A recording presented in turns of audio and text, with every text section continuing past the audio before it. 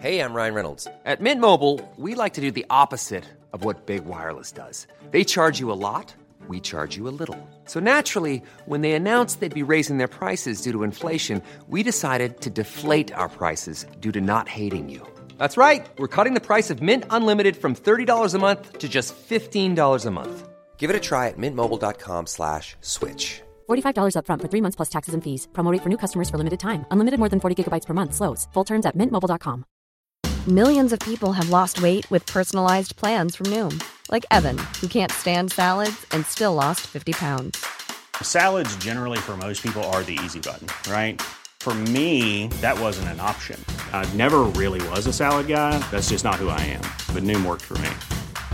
Get your personalized plan today at Noom.com. Real Noom user compensated to provide their story. In 4 weeks, the typical Noom user can expect to lose 1 to 2 pounds per week. Individual results may vary. It's not surprising that women are less confident than men on average, because if you look at all the dents to her confidence that a woman experiences through being ignored, interrupted, patronised, underestimated, having her authority challenged at every step, of course she's going to feel less confident than a man who just doesn't have that sort of thing happen to him generally.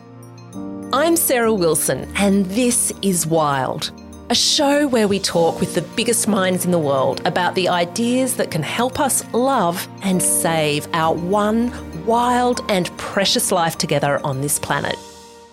My guest today, Marianne Seagart, has written a book called The Authority Gap, and in it she fleshes out a study that sees tens of thousands of hours of transcripts of the Supreme Court's proceedings, this is in the US, analysed for interruptions.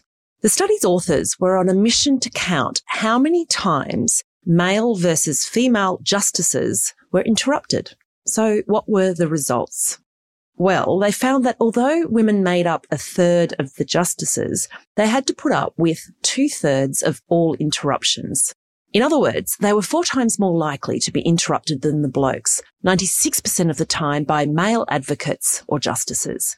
There was a similar study done in Australia's High Court, which found that men interrupted female justices even more when there was a female Chief Justice presiding. So this interrupting thing, which happens even with women who are at the top of their game, the best in their field, says Marianne, is one of the key signifiers of this authority gap, whereby she writes, we assume a man knows what he's talking about until he proves otherwise, while for women, well, we assume they don't, and so we shout over the top of them. It's a thing. It's a big thing, as any woman listening to this can no doubt attest to.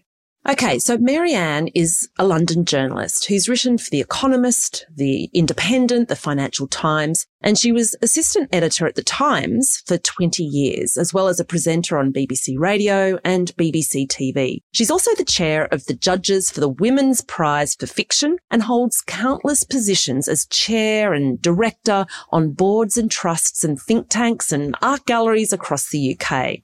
She's spent her entire career been interrupted and proving she might, know something.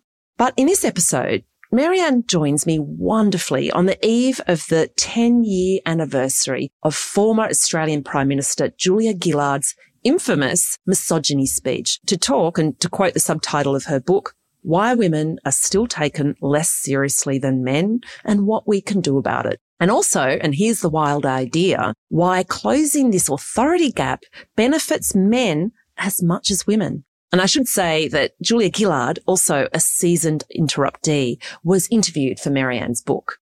This chat is full of eye-popping did you knows. We cover how men's art sells for 10 times as much as art that is produced by women, how female real estate agents get higher prices for their properties, how governments run by women have less corruption, and how the more gender parity there is in a relationship, a workplace, in a country, the happier and healthier the men are and the higher the GDP. I encourage everyone, especially the blokes here, to listen to the full rolling interview, especially to the part where we talk about how we can achieve this win-win-win gender parity world. And I should just flag that, ironically, due to the ongoing bloody dodginess of internet in my area, there was a 3-second delay between Marianne in London and me in Sydney, which meant we found ourselves interrupting each other awkwardly at times. And regrettably, the interview runs a little bit stilted, I feel. So you'll have to forgive me on this occasion. Welcome to Wild, Marianne. So lovely to have you here. Lovely to be here. Look, there are so many ways that we could skin this cat and spell out how the authority gap works. But I think one of the most compelling pieces of proof in your book is, I guess, when you look at the experiences of transgender people. I'm wondering if you can explain those particular studies and what you found from those studies of 2 transgender people in particular. I found this completely fascinating because if you're a woman, suppose you're up against a man for promotion or for a job and he gets it and you don't. You may suspect that bias was at play, but it's incredibly hard to prove, isn't it? Because you're different people and he may just genuinely be better than you.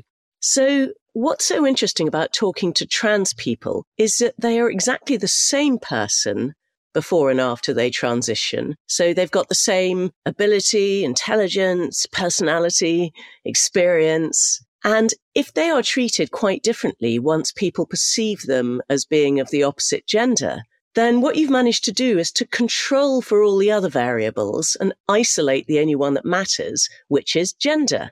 And guess what? Trans men report that after they've transitioned, they are treated with so much more respect and they can get away with much more and they're listened to more attentively and their pay goes up faster.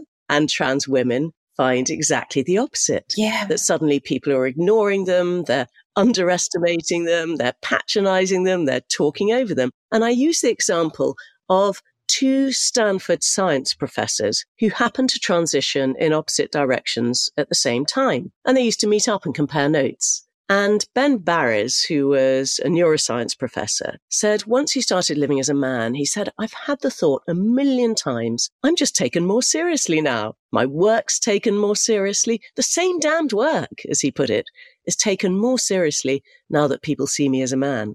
And someone who didn't know his history was overheard at the back of one of his seminars saying, oh, Ben Barres gave a great seminar today, but then his work's so much better than his sister's. I.e. his own work. So they're referring to him, but when he was female. Oh, my goodness. Exactly. When he was living as a woman, assumed it was his sister. It was actually him. Yeah. And then Joan Roughgarden is an evolutionary biologist, and she transitioned in the opposite direction. And she said when she was living as a young man, she just felt like she was on this conveyor belt to success. Everything was so easy and her pay kept going up. She kept getting promoted. She won a seat on the university Senate committee. And once she transitioned, all that changed. So she lost her seat on the university Senate committee. Her relative pay compared to her contemporaries started falling. And most of all, she came up against all these instances of behavior which result from the authority gap, which I write about in my book. So being underestimated, being interrupted, not having her voice listened to unless the point is made by a man later on in the meeting and then everybody applauds it. Being personally attacked, which had never happened to her, she said, when she was a man. So people would say things to her like, well, you clearly haven't read the literature, or you don't understand the statistics. She was gobsmacked by this because it never happened to her before. And to start with, she said, well, if I'm going to live as a woman, I'm darn well going to be discriminated against like a woman. And then she said, well, the thrill of that's worn off, I can tell you. Yeah, it's fascinating. When I read that part in the book, I thought this was probably the most telling way to show the discrepancy, the very different experiences for men and women, particularly in the workplace, where you've got 2 people who've got similar jobs who wind up doing exactly the same job before and after their transition. And we can't put it down to any kind of prejudice against trans people. It really is about male versus female treatment. I mean, Marianne, you did so many studies for this book, or I suppose read so many of these studies and reported on them and spoke to so many different women from around the world. But I'm really intrigued as to how you have experienced the authority gap. You're a senior journalist. You would be considered at the top of your game. I can only expect that you've experienced it at some point. I've experienced it a lot. I tell a couple of stories in the book about it. One was that I was at a conference, quite a high-level international conference, and I was talking to two men. One was a former head of the Foreign Office here in the UK, and the other was a BBC foreign correspondent. Now, both of these men know much more about foreign affairs than I do. But I was the expert in that group on British politics because I'd spent about 25 years of my life writing a column about British politics for the Times and the Independent. And this third man comes up to our group, looks at the two men, completely ignores me, and says, can I ask you something about British politics? Do you think Tony Blair could ever make a comeback? So I answer, because I'm the expert there, and I say, no, not a chance. And I explain why and about the state of the Labour Party at the time and that sort of thing. He can hardly bring himself to look at me while I'm answering the question and then asks a follow-up question of the two men. Yes. So I actually have to touch his arm to make him look in my direction and say to him, look, actually, I'm the expert in British politics in this group. I do actually know what I'm talking about. So the next day I said to him, oh, I really want to thank you. And he looked rather pleased with himself and said, ooh, why? And I said, well, you've given me a wonderful case study for the book I'm writing. So he looked even more pleased with himself. And he said, why, what is it? And I explained what he'd done the day before. And he said, I didn't do that. And I said, well, you did. And he looked very embarrassed and wandered off and then came back about 5 minutes later. He'd obviously been thinking about it. And he said, look, I'm sorry if I did that, but it was only because I didn't know who you were. And I said, but you didn't know who the two men were either. You just assumed because they were men, they knew more about it than I did. It was just a classic example. And these things happen every day to women all over the world. You know, you walk into a meeting with a man who's more junior than you and the other people address all their questions to the man. You know, he might even be the intern, but because he's male, they assume he has more authority than you. That's the sort of thing that happens a lot. It's a really intriguing one as well. I think when you're a woman who is in the public eye, perhaps, or is paid to have an opinion of some sort, academics, people in media, and I find this happens very often. I find I've got a mind map every single scenario. Am I allowed to put forward my opinion? How should I do it? Should I try to sound like a man, or should I try to sound kind of humble, like I don't really know what I'm talking about so that I don't threaten the men that I'm speaking to? And I think in the book, I think you might be quoting somebody else, but you essentially say that to be a woman and to have an opinion it's sort of the short skirt of the internet, you know, and I thought that was a really good line. You said, damned if you do, damned if you don't. And what strikes me reading all the examples throughout the book is how exhausting it is, because we can't just get on with knowing what we know and getting on with our work and perhaps even learning from other people as well. We have to mind map continually. Is that something that you came across in the experience, you know, with the experiences that you looked at in the book? Yes, hugely.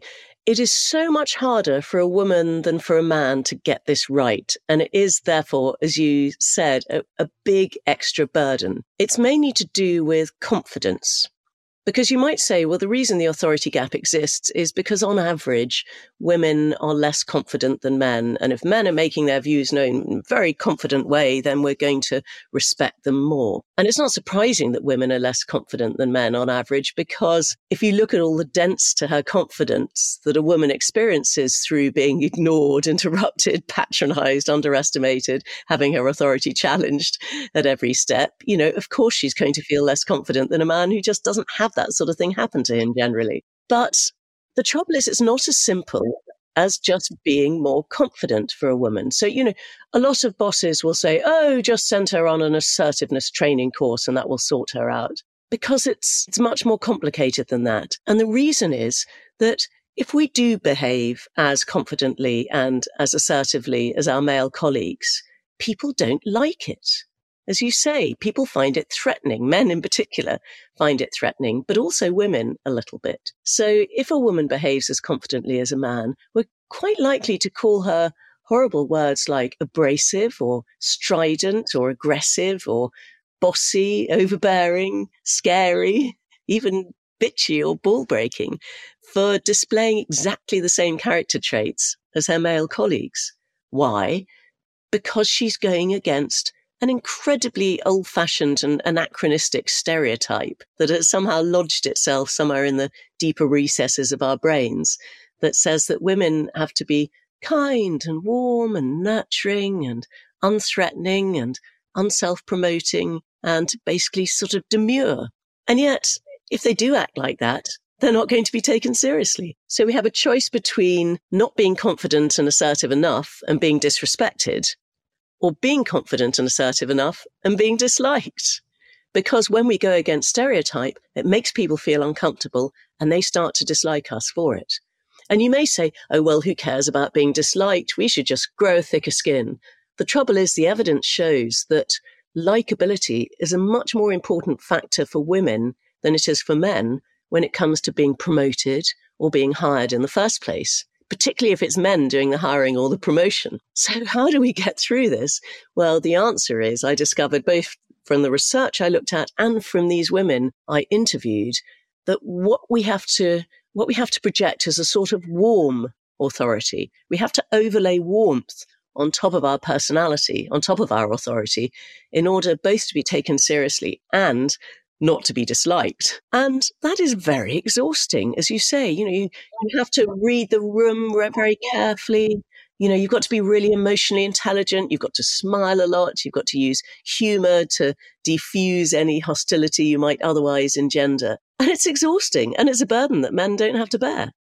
Yeah, I think on top of all of that, Marianne, is that, while we're trying to work out the right way to be, is it too masculine, not masculine enough and all of that, it's the fact that we're actually doing that dance on top of trying to get our point across. And it's something that I don't think a lot of men really comprehend. How exhausting it is, how much of a dance is going on in our head. It is exceedingly hard. But one thing you picked up on is this notion of confidence. And what I wouldn't mind doing is getting you to outline, I think, another study that was done on some 15-year-olds across 9 different countries. And it was looking at male and female confidence, the confidence that these sort of teenagers had in themselves. Can you flesh out that particular study for everyone? Yes, there was this great study done of 40,000 15-year-olds in 9 countries. And they were given a list of 16 mathematical concepts. And they were asked to rate their knowledge of each of them from never heard of it to know it well, understand the concept. And unknown to the teenagers, the researchers had actually inserted 3 fake concepts into the list. And in all 9 countries, boys were much more likely than girls to claim that they knew and understood these fake concepts. And the scientific study, the paper in the scientific journal, was actually called Bullshitters. Who are they? And what do we know about their lives? Boys are much more prone to bullshit and to blag than girls are.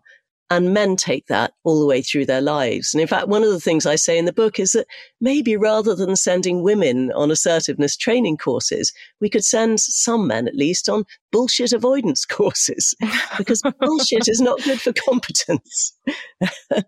It's not good for the planet, as we've seen with some world leaders. I'm thinking US, Australia and the UK, recent world leaders. Well, quite. All of whom we can say are no longer in power, but they managed to get away with a lot of bullshitting, that's for sure. You also picked up on interrupting, and I flag in the introduction these studies that were done, like extensive studies. I think, 10, 15,000 hours of transcripts were studied. And what it found, of course, is that female justices in the US Supreme Court were interrupted at 4 times the rate of male justices. And a comparable study was done with the High Court in Australia. What I'd love to know, Marianne, is that what is the significance of being interrupted and also the significance of interrupting women? Like, what is that all about? It's fascinating, isn't it? Because what those 2 studies showed was that however senior and authoritative you are as a woman, you're still going to suffer these interruptions, this disrespect for what you're saying. And in that US Supreme Court study, 96% of the interruptions of these women were by men. And what interrupting does is 2 things. First of all, it suggests to the woman that what the man has to say is more important and more interesting than what she has to say. And secondly, it literally silences her. So it is a power play. And it's a power play that men do much more on women than they do on other men. Now, that's not to say that women don't interrupt. Women interrupt too. but on average, women will interrupt much more in a positive way, affirming what the other person is saying, oh, yes, or I agree, or something like that, which actually bolsters the person who's speaking and allows them to carry on. Whereas men, particularly when they're doing it to women, are much more likely to do it in a negative way, trying to shut them down. It's something that I've experienced just recently. I've been on a few podcasts where I've been interviewed by male podcast hosts. I hadn't noticed it myself because I think it's just so ingrained. I'm so used to it as a woman. But interestingly, it was just in the lead up to this interview with you, I had a number of men comment in sort of the comments section of something saying they were annoyed how often I was interrupted by these male hosts. It was on 2 separate occasions. And I thought that was really interesting. I didn't notice it, but the men did when it was sort of in that situation where the flow of the interview was interrupted. But what I was amazed by is how I was quite unaware of it. I mean, when it was pointed out to me, I'm like, yeah, it's frustrating, but it's kind of what we have to put up with all the time. And it is a very different experience having a discussion, a robust discussion with a woman as opposed to a man. It's a lot more collegiate. And if anything, I find myself sort of handing the conversation back a lot more to the woman. You know what I mean? Yeah, absolutely. I don't feel like you and I are in any way competing for conversational time or competing to be more authoritative than each other. As you say, when you're talking to a woman, it feels very collaborative. Whereas I think men see it much more as a competition. They've got to have something more interesting to say than the person they're talking to. And particularly if that person's a woman, because otherwise they feel threatened.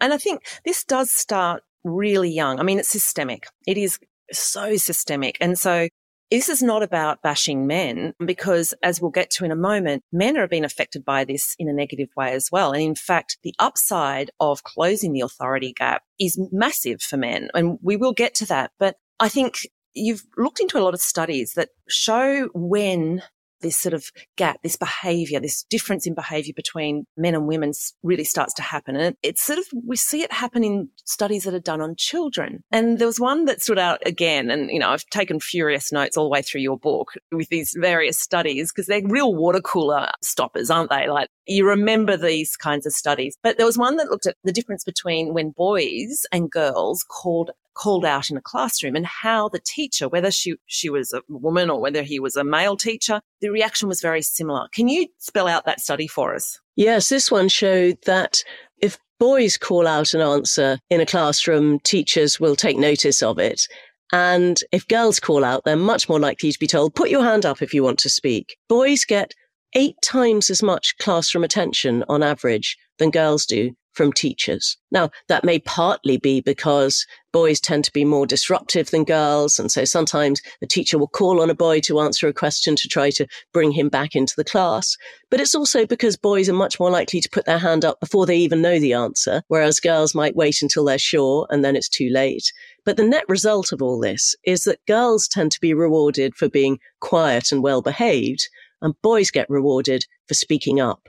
And as a result, boys take up a disproportionate amount of classroom time, and they get used to that sense of entitlement of being allowed to take up disproportionate talking time. And that continues well into adulthood. So in every public setting, whether it's work or a national parliament or university seminar or questions and answers after a talk, men will talk for more time than women. And if women do talk for the same amount of time as men, we actually perceive them to have dominated the conversation. Because we're so unused to it, we actually think a woman has talked too much if she's just taken up proportionate conversational time.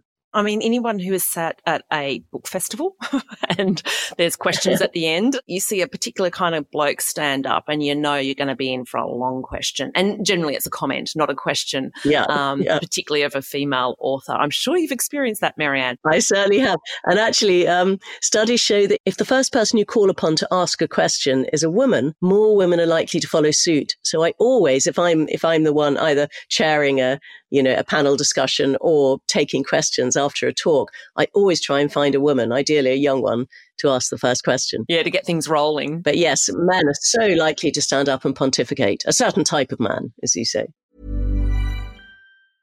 I'm Sandra, and I'm just the professional your small business was looking for. But you didn't hire me because you didn't use LinkedIn Jobs. LinkedIn has professionals you can't find anywhere else, including those who aren't actively looking for a new job, but might be open to the perfect role, like me.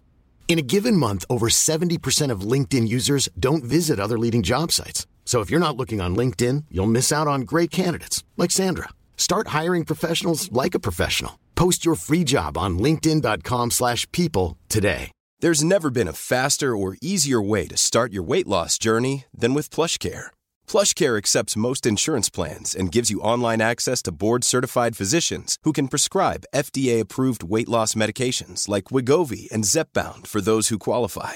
Take charge of your health and speak with a board-certified physician about a weight loss plan that's right for you. Get started today at plushcare.com/weight loss. That's plushcare.com/weight loss. plushcare.com/weight loss. Those studies with kids in particular really got me thinking about the fact that, well, just the way that I treat my nieces and nephews. I've got a bunch of them who are all the same age, and there's, little girls and little boys, and also with the foster kids that I look after. I find myself using the phraseology good girl when, my niece or one of my foster kids, manages to do something really well, whatever it might be. And when it's one of the boys, I say clever boy. Oh. And, aren't you clever? It's terrible. Ooh. I mean, what I should say is I'm aware of it. So I'm constantly mindful and really try to shift it around. But I am aware of how it is ingrained in me. It's obviously how I grew up. I grew up with 4 brothers and 1 sister, and I would say that we got treated evenly. Like there was a lot of gender parity to the extent that I never owned a doll, and we all had the same toys, and that was sort of the expectation. I was expected to be just as physically capable as my brothers. That phraseology, I've been really thinking about it, Marianne, since I started reading your book, that it's definitely in there. It's in my brain. It's in my reactions to my nieces and nephews. It's horrible. It is, but, I do it too. I find myself, I try not to, but instinctively, wanting to compliment a little girl on either how pretty she is or how pretty her dress is. So we will compliment girls for being ornamental and boys for being instrumental. Aren't you good at kicking a football? So you're basically rewarding boys for being good at things, for doing stuff, and girls for just looking good. And that's what they internalize as they get older, isn't it? Teenagers in particular.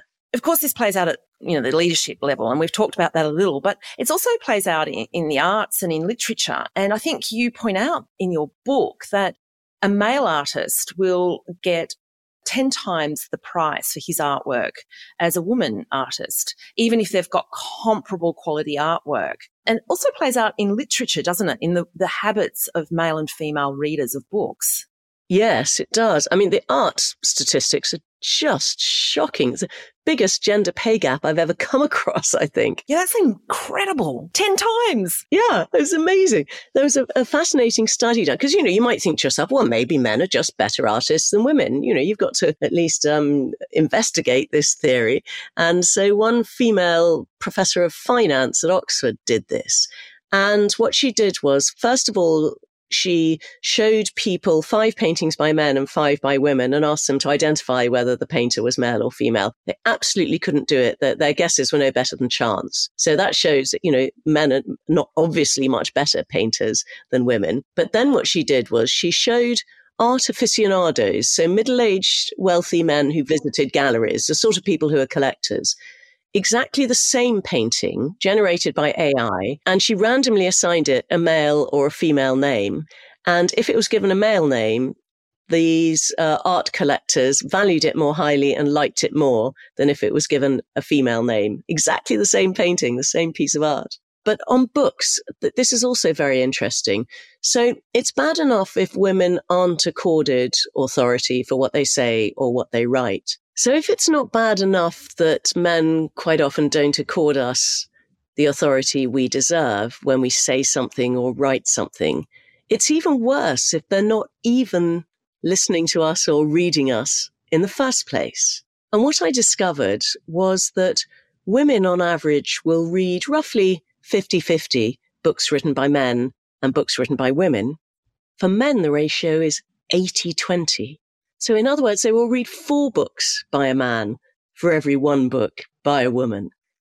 And that means that it's not just that they're not according us equal authority, they're just not even reading our views in the first place. How can they decide whether we're authoritative or not if they're not even reading us? And men will often say when I make this point, oh, well, you write about subjects that we're not interested in. And I sort of think, well, that's not taking the argument any further, because we're prepared to be interested in your subjects and your books, but you're not prepared to be interested in ours. So it's as if your brains are sort of half closed and ours are completely open. Yeah, it's a really good point. This argument that somehow we're not as good as men at things, therefore we don't accord the same respect and time and number of pages in books read, there is really absolutely no basis to it at all, is there? There's no biological or evolutionary basis to it, apart from, I think, maybe a difference in upper body strength, which really doesn't come into handy all that often in 2022. And I think Yuval Noah Harari in History of Humankind, that epic book that he wrote some time back, I remember reading in his book, Marianne, that he actually goes through all the biological reasons for sort of gender discrimination. And he actually says there is no basis whatsoever for any of the arguments put forward to suggest that women are in any way inferior to men. Have you come across anything in your studies, and I'm sure you've looked for it, that could suggest a basis for this distinction? I really haven't. So if you look at intelligence distributions, they are identical for men and women, except at the very far end of the IQ spectrum. So there are actually many more boys and men than women at the bottom end, and slightly more at the very, very top end. So basically we have the same brains. And if you look at academic performance, girls outperform boys at every single level of education, from kindergarten through to PhD level.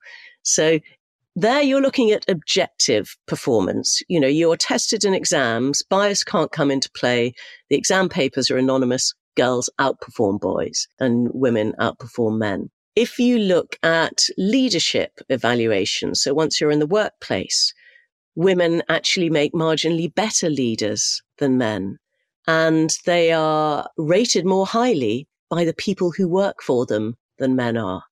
So there's no sense that women are less competent in the workplace. And there have been all sorts of individual studies showing that female doctors produce better outcomes for patients. Female estate agents sell their houses for higher prices than male estate agents do. Women are every bit as competent as men, and sometimes even better. There is really no excuse for this. And funnily enough, even some of the character traits that we attribute to men, and often do so from an evolutionary basis. Look at competitiveness, say. So men are thought to be more competitive than women, generally are. And I think that's partly because, for all the stereotype reasons I talked about earlier, we don't like women being competitive, makes us feel uncomfortable. And so they tend to rein in their competitiveness. But a lot of people will say, well, of course, men are more competitive. It's biologically and evolutionary determined. They had to go out and hunt mammoths while women were just picking berries, or, they had to compete more for mates. So men are just naturally more competitive. Well, if that were true, then it would be the same in all societies, in all geographies, at all times. And it isn't. So there was a very good study done by some economists of a matriarchal society in India called the Kazi, and a patriarchal society in Tanzania, the Maasai. And they compared their levels of competitiveness. And in the Kazi study, the women were more competitive than the men. In the Maasais, the men were more competitive than the women. But not only were they more competitive than the men, they were more competitive actually than Maasai men. So that just suggests that it's socially conditioned. It's how we're brought up. It's not what's in our genes or our hormones. I remember reading in the book, you interview Mike Rann, who was a former Premier of South Australia, and I've sat on a few panels with him in the past. He's a great human being. And he makes the point that in his experience working in politics for decades is that women read the briefs far often than men do. They're across the gig far more than male politicians are. And what he says is that women often have to go the extra mile to prove themselves. But what that actually does is it raises the bar. And he says that the standard of parliamentary behaviour has lifted from having more women in Parliament. And I think that speaks volumes as well. We could go into all the reasons why, and I think we can all agree it's systemic. It goes back a long, long way. But I think it'll be really interesting to talk through, I guess, the win-win-wins of changing our ways, actually closing the authority gap. And you make the point that it's not a zero-sum game. It's not like when women get gains, men somehow lose out. In fact, the data says the absolute opposite. There's a bunch of wins for men once they get into a position or they find themselves in a position where there's a lot more parity. At a personal level, for starters, they're less likely to get divorced. What are some other things that really play out for men when they find themselves either in a relationship or in a workplace situation where there's a lot more parity? Yeah, this really cheered me up, actually, because I had thought I was going to have to appeal to men's better instincts, to their altruism, to their sense of fairness and justice. But no, it turns out more gender equality is very much in their interests too. So numerous studies have shown that both in more gender equal relationships, straight relationships, obviously, in which the couple share the chores equally and share the childcare equally, and in more gender equal countries and societies, not only are the women happier and healthier, which you would expect, and children are happier and healthier, and they do better at school, and they have fewer behavioral difficulties, and they get on much better with their dads, but also the men are healthier and happier. So they're twice as likely to say they're satisfied with their lives. They are half as likely to be depressed, much less likely to get divorced. They tend to drink less, smoke less, take fewer drugs. And here's the absolute clincher. They get more frequent and better sex. So guys, what's not to like? This is really in your interest. I think you quote a male academic in the book, and he says, men only need to change a little to gain great improvements, but they just don't realize it. They actually think it's a much bigger change that they've got to make. And so they get all kinds of resistance, Exactly. I read a review on Amazon of the book of a woman who said, I put the audiobook on in the car on a long journey with my husband, and it has completely transformed him. He actually listens to what I say now, and he asks me questions. And I thought, this is fantastic. If I can just change the world one husband at a time, I will be very happy. And it's such a small thing. It's so easy for him to do. And she's really delighted as a result. It's not a massive change to make. But yeah, more broadly, at a societal level, there are massive boons to be had as well. When you take female leaders and you have a look at the climate outcomes, they're much larger than when you compare them with, say, countries led by men. And it's the same with COVID, right? I think you had a look into that during the pandemic. Yes, that's right. On average, countries led by women had many fewer deaths from COVID than countries led by men because they tended to lock down earlier. They took fewer risks with people's health. They took more risks perhaps with the economy, but fewer risks with people's health. And I think they probably led in a more empathetic style. So I know Jacinda Ardern was very much praised for the way in which she led New Zealand through the pandemic. I know there was quibbles towards the end, but nonetheless, I think female leaders showed how good they were during the pandemic. But with GDP as well, because I think that's always been a criticism that women aren't as great at managing the economy. But in fact, the data says otherwise in this respect as well. Yeah, so Christine Lagarde, who's now president of the European Central Bank, she authored a paper which showed that countries ranked in the bottom 50% for gender inequality could boost their GDP by 35% if they closed the gender gap. That is enormous. That would make an enormous difference. And McKinsey estimates that if all countries in a region match the rate of gender equality improvement of the best one, this could add $12 trillion or 11% to annual global GDP. Now, I know it's hard to get those sort of figures into your head, but that's equivalent to the current GDP of Germany, Japan, and the UK combined. So huge gains to be made for men as well as women. I also really loved the amplification strategy that some of Barack Obama's female team members, senior team members, put in place to combat some of this stuff. Can you just talk that one through for us? Yes, it was during Obama's first term, and at the morning political meeting, there were 3 women and quite a lot of men. And the women found that they just weren't being listened to. The men were just talking over them, ignoring what they were saying, and the women just couldn't get their points across. So they devised what they called this amplification strategy, which was whenever one woman made a point, the other two would come in and say, oh, yes, great idea. That's a great point. Yes, we must definitely do that. And the men started to take notice. And actually, Obama himself noticed they were doing it and asked them about it and was really apologetic afterwards because, of course, he hadn't noticed the pattern of behavior that they had. But this is very important because women's voices do tend to get ignored. And we often blame ourselves for it. You know, you make a point at a meeting and no one takes a blind bit of notice. And then a guy makes exactly the same point 10 minutes later and everybody tells him how brilliant he is. And when this happens, we tend to beat ourselves up and we think, oh, well, probably I wasn't confident enough or I wasn't articulate or eloquent enough. No, you were just too female. There was this great study done where the researchers put actually a mixed gender group of people together, ostensibly to discuss a child custody case. And they deliberately chose this topic because it's actually quite female stereotyped. And they gave the group all sorts of information about the family concerned. But they gave a couple of individuals a piece of information that the rest of the group didn't have.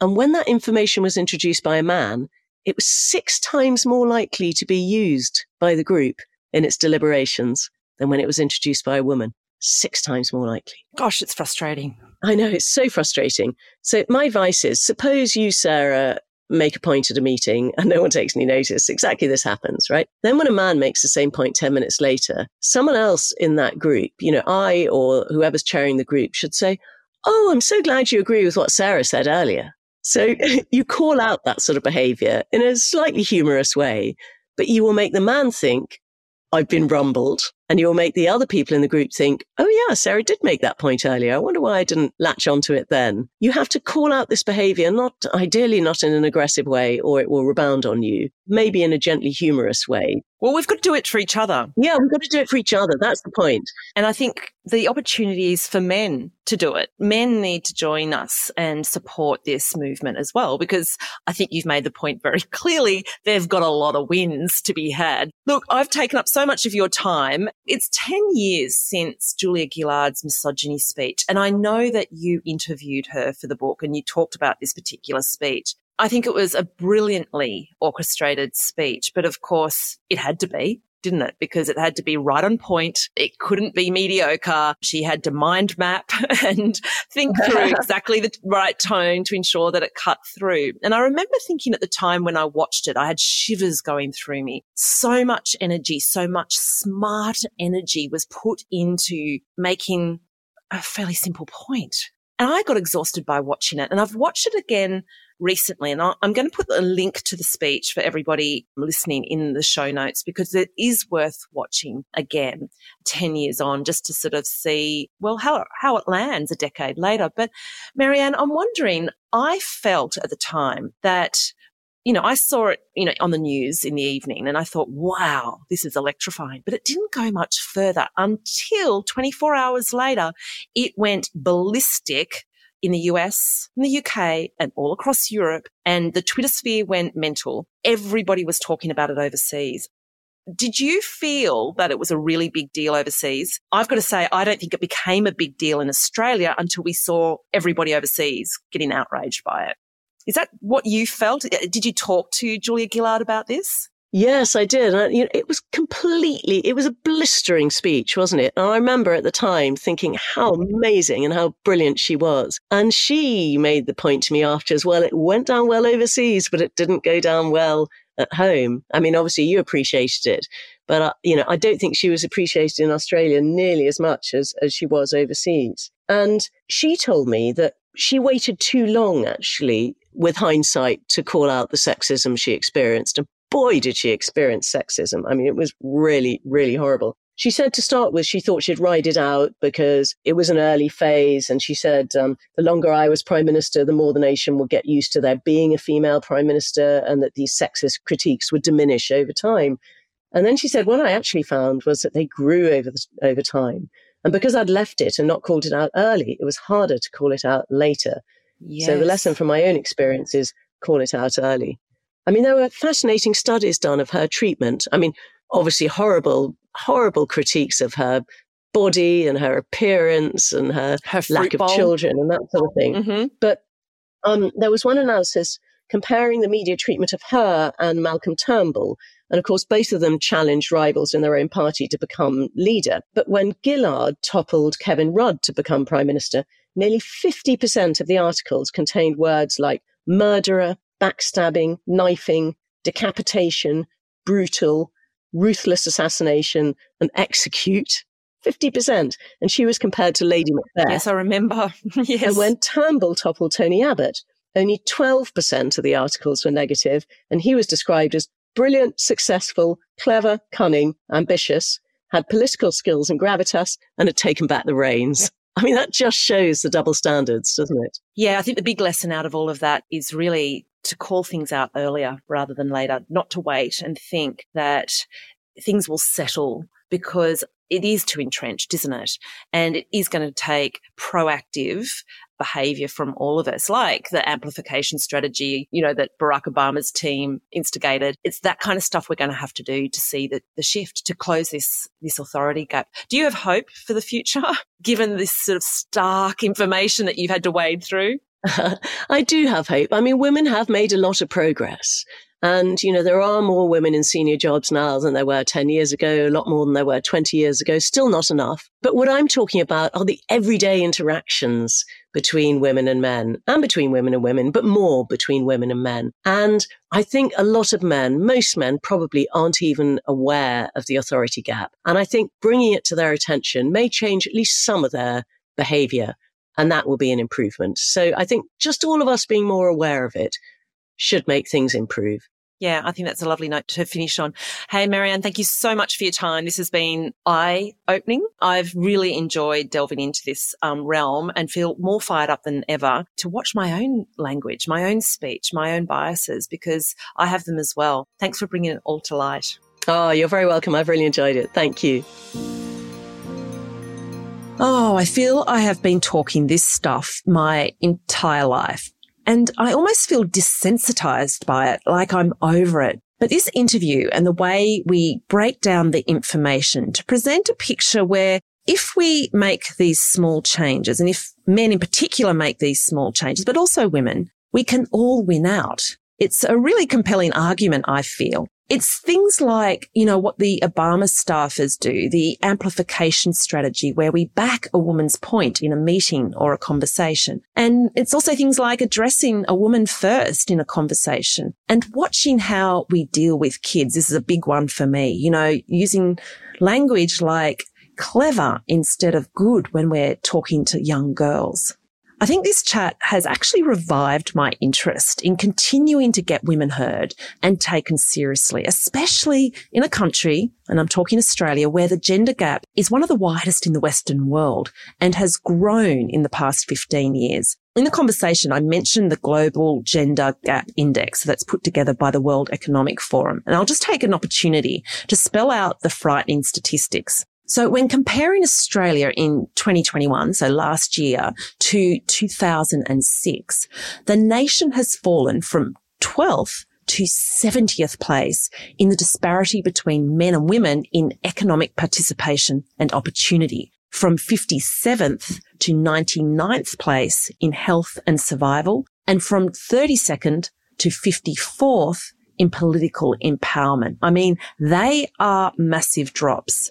Women in Australia, you are not making this stuff up. Australia has become increasingly more sexist over the last, 15 years. And of course, Julia Gillard's misogyny speech was made smack bang in the middle of all of this in 2012. I've actually put a link to the speech in the show notes as well, and I really encourage all of you to listen to it again now in 2022 with some hindsight. And I'll close by issuing this hopeful suggestion that with the recent change of government and the work done by Grace Tame, Chantal Qantas, Brittany Higgins and so on to call out misogyny, we will see a much needed closing of the authority gap in coming years. All right. Well, stay connected with me via my Substack newsletter, via Instagram. Please tell your friends about this podcast. Share it around. Don't forget to rate it, to give it 5 stars. This helps me out enormously. Always feel free to provide comments, ask questions, give suggestions for guests going forward. The best place to do that is on Substack. That's where I do most of my engagement these days. Anyway,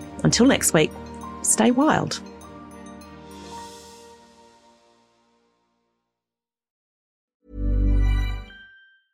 Hi, I'm Daniel, founder of Pretty Litter. Did you know cats tend to hide symptoms of sickness and pain? I learned this the hard way after losing my cat, Gingy. So I created Pretty Litter, a health monitoring litter that helps detect early signs of illness by changing colors, saving you money and potentially your cat's life. Pretty Litter is veterinarian developed, and it's the easiest way to keep tabs on your fur baby's health right at home. Go to prettylitter.com and use code ACAST for 20% off your first order and a free cat toy. Terms and conditions apply. See site for details. Even when we're on a budget, we still deserve nice things. Quince is a place to scoop up stunning high-end goods for 50 to 80% less than similar brands. They have buttery soft cashmere sweaters starting at $50, luxurious Italian leather bags, and so much more. Plus, Quince only works with factories that use safe, ethical, and responsible manufacturing. Get the high-end goods you'll love without the high price tag with Quince. Go to quince.com/style for free shipping and 365-day returns.